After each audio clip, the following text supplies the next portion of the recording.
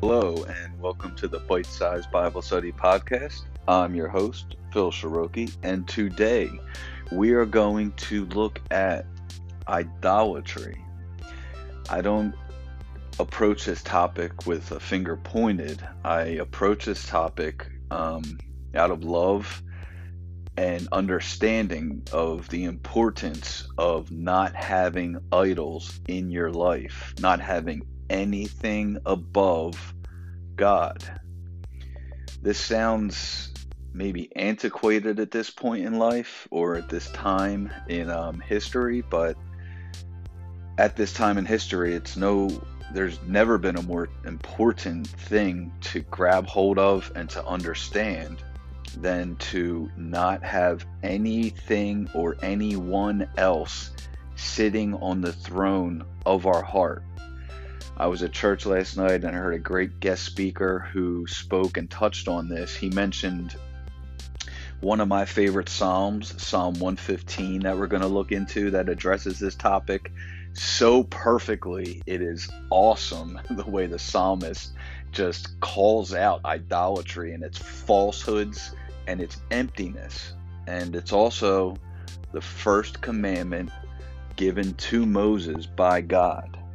So this is going to be a combination of looking at idolatry and the emptiness in it, and also the first commandment. And I've wanted to cover all 10 commandments throughout this series, and this is going to cover, like I said, the first commandment. So without any further ado, here we go. Okay, so like I said, we are going to start in Exodus chapter 20. We're going to read verses 2 and 3 that cover the first commandment. And then I'm going to jump over to a book written by D.L. Moody called The Ten Commandments, in which this great preacher offers great commentary on the first commandment.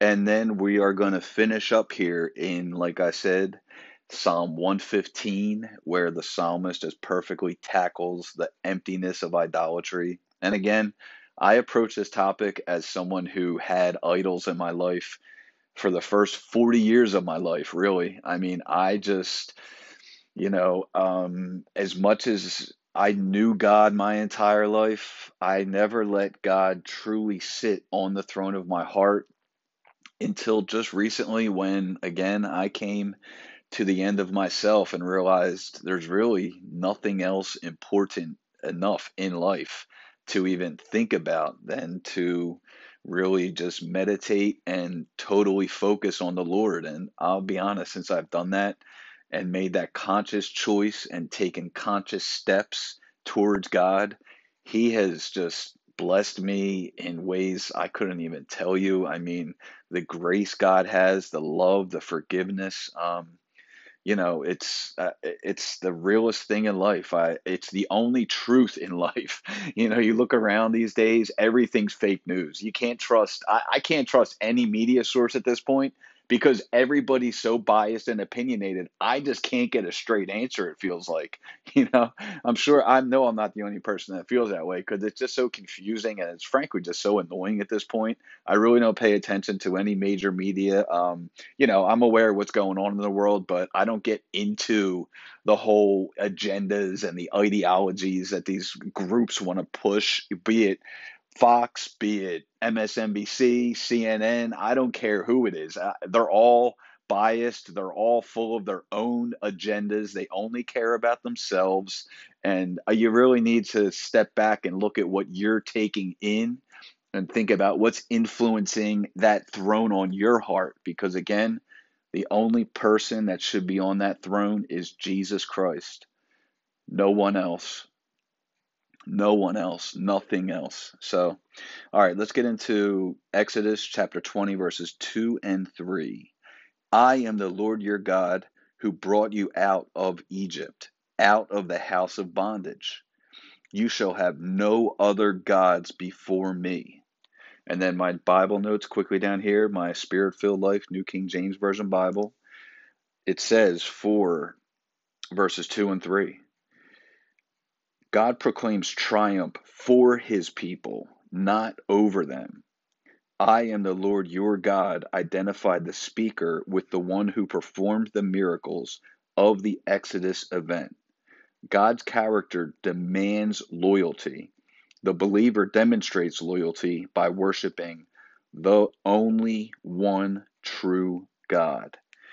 And again, an idol can be anything in your life that you hold higher regard for than God.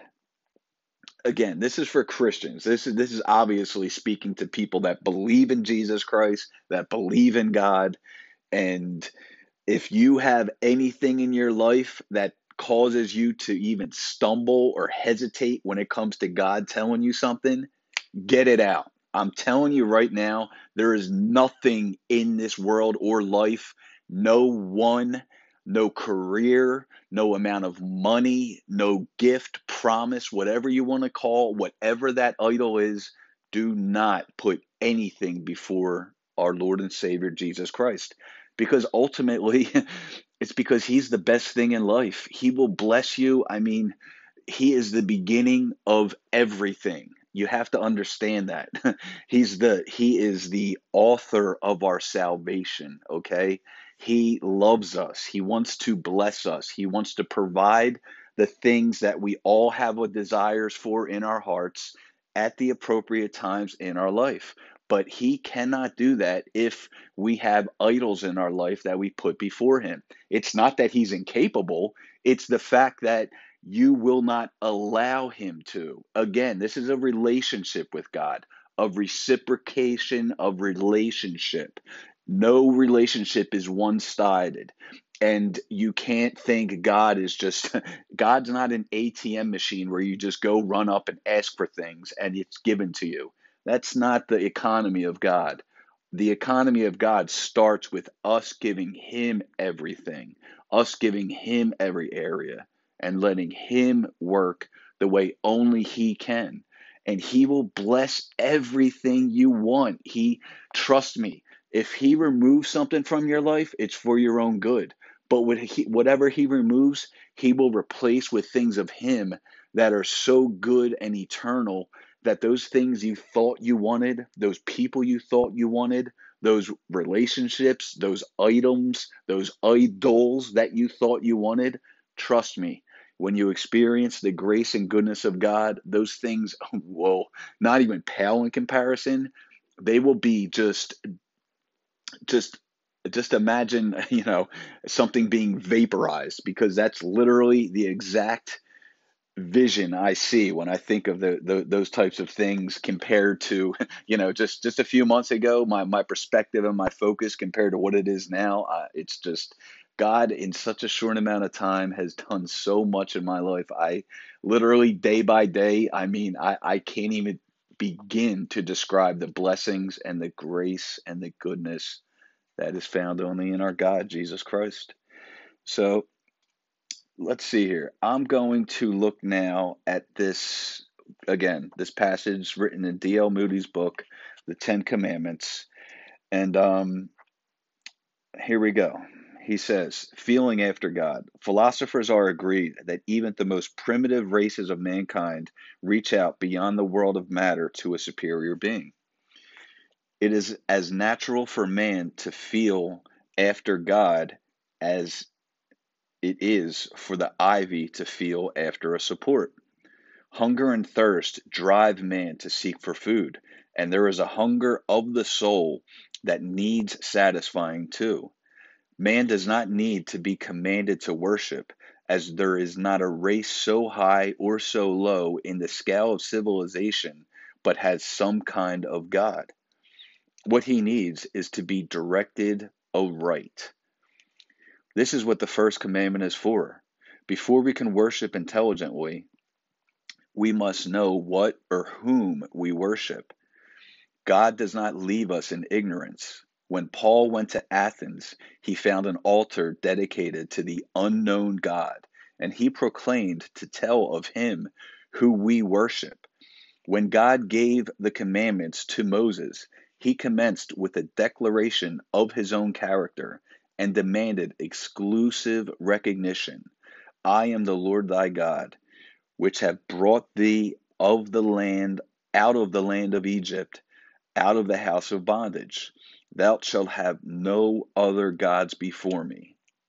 Dr. Dale says these words have great significance. The Jews knew Jehovah as the God who had held back the waves like a wall while they fled across the sea to escape the vengeance of their enemies.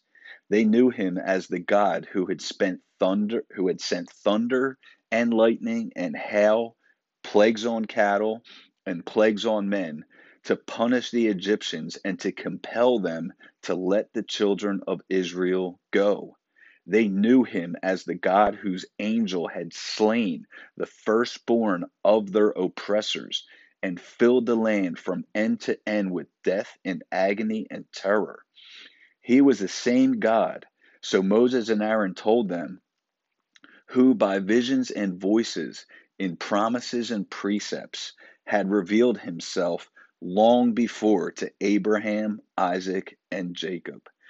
We learn what men are from what they say and from what they do. A biography of Luther gives us a more vivid and trustworthy knowledge of the man than the most philosophical essay on his character and creed. The story of his imprisonment and his journey to Worms, his letters, his sermons, and his table talk are worth more than the most elaborate speculations about him.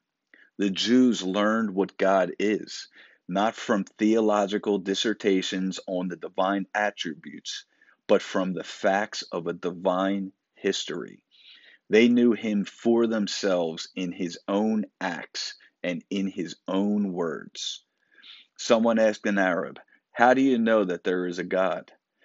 How do I know whether a man or a camel passed my tent last night?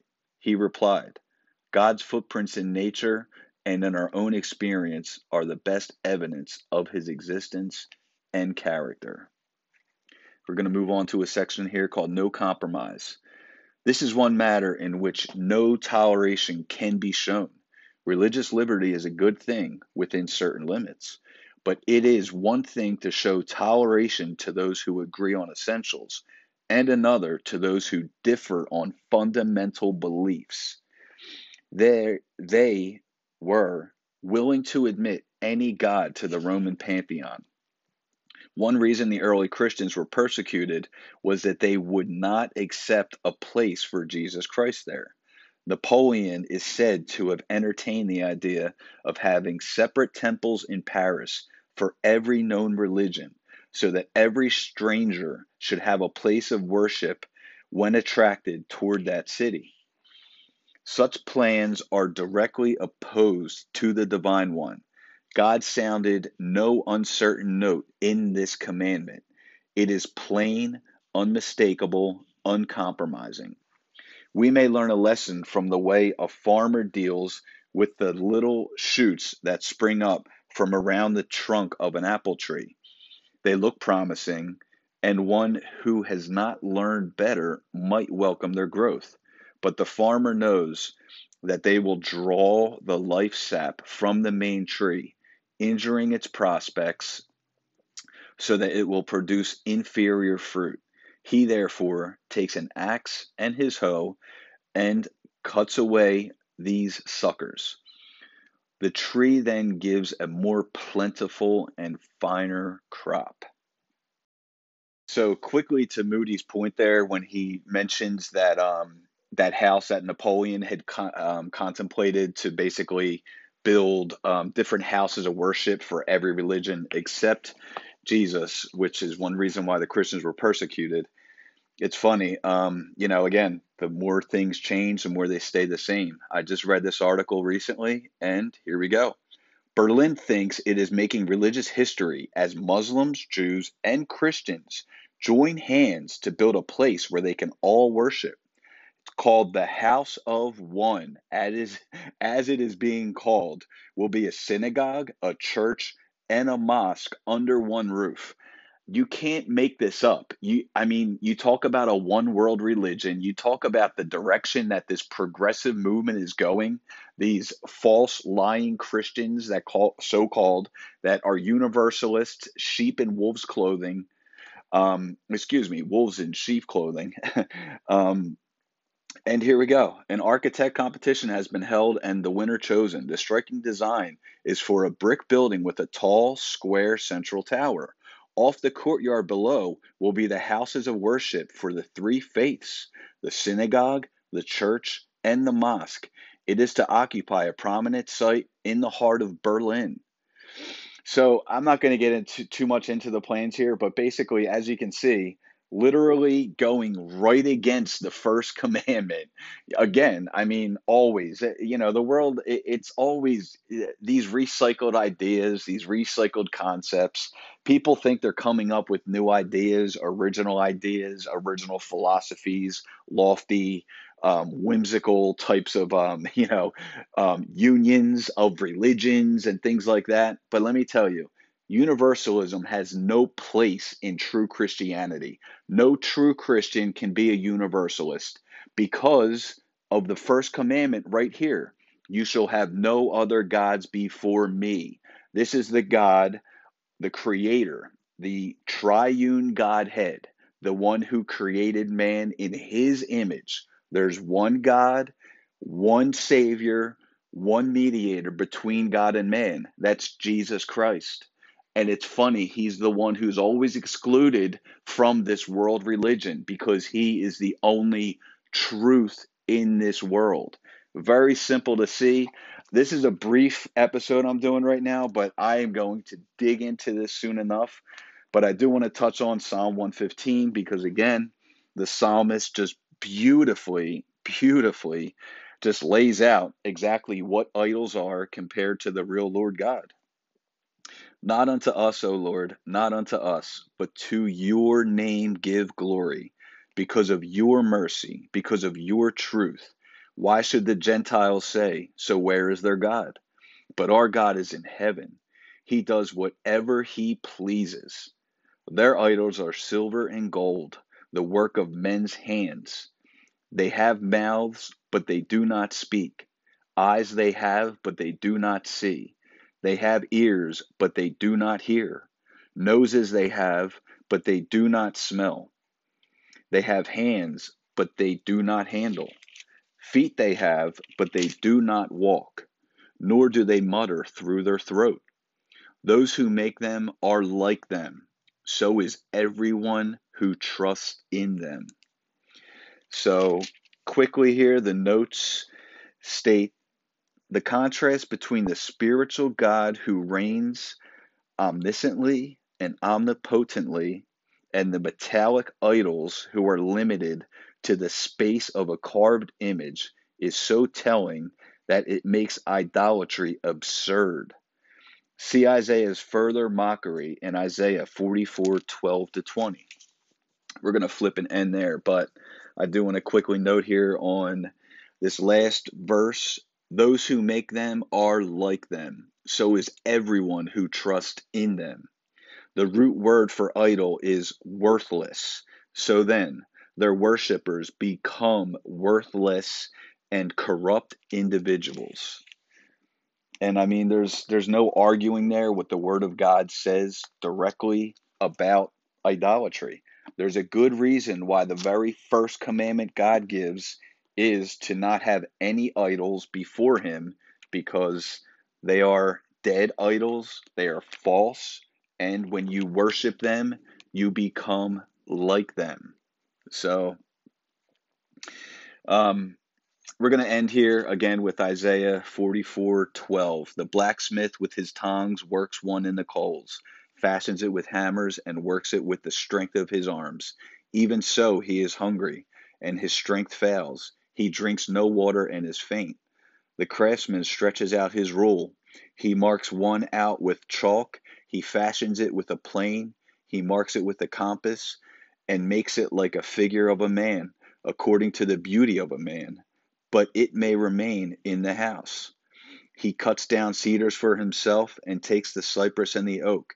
He secures it for himself among the trees of the forest. He plants a pine, and the rain nourishes it. Then it shall be for a man to burn, for he will take some of it and warm himself. Yes, he kindles it and bakes bread. Indeed, he makes a god and worships it. He makes it a carved image and falls down to it.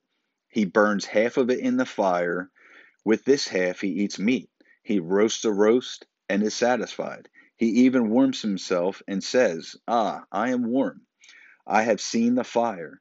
And the rest of it he makes into a god, his carved image. He falls down before it and worships it, praise it, and says, "Deliver me, for you are my God." They do not know nor understand, for he, God, has shut their eyes so that they cannot see, and their hearts so that they cannot understand. And no one considers in his heart, nor is there knowledge nor understanding to say, "I have burned half of it in the fire. Yes, I have also baked bread on its coals. I have roasted meat and eaten it. And shall I make the rest of it an abomination? Shall I fall down before a block of wood?" He feeds on ashes. A deceived heart has turned him aside, and he cannot deliver his soul, nor say, "Is there not a lie in my right hand?"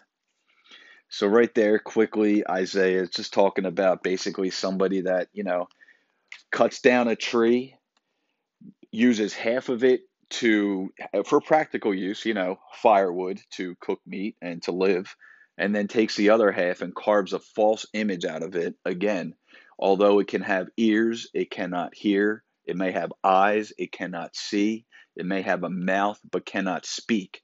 And then will fall down and worship it.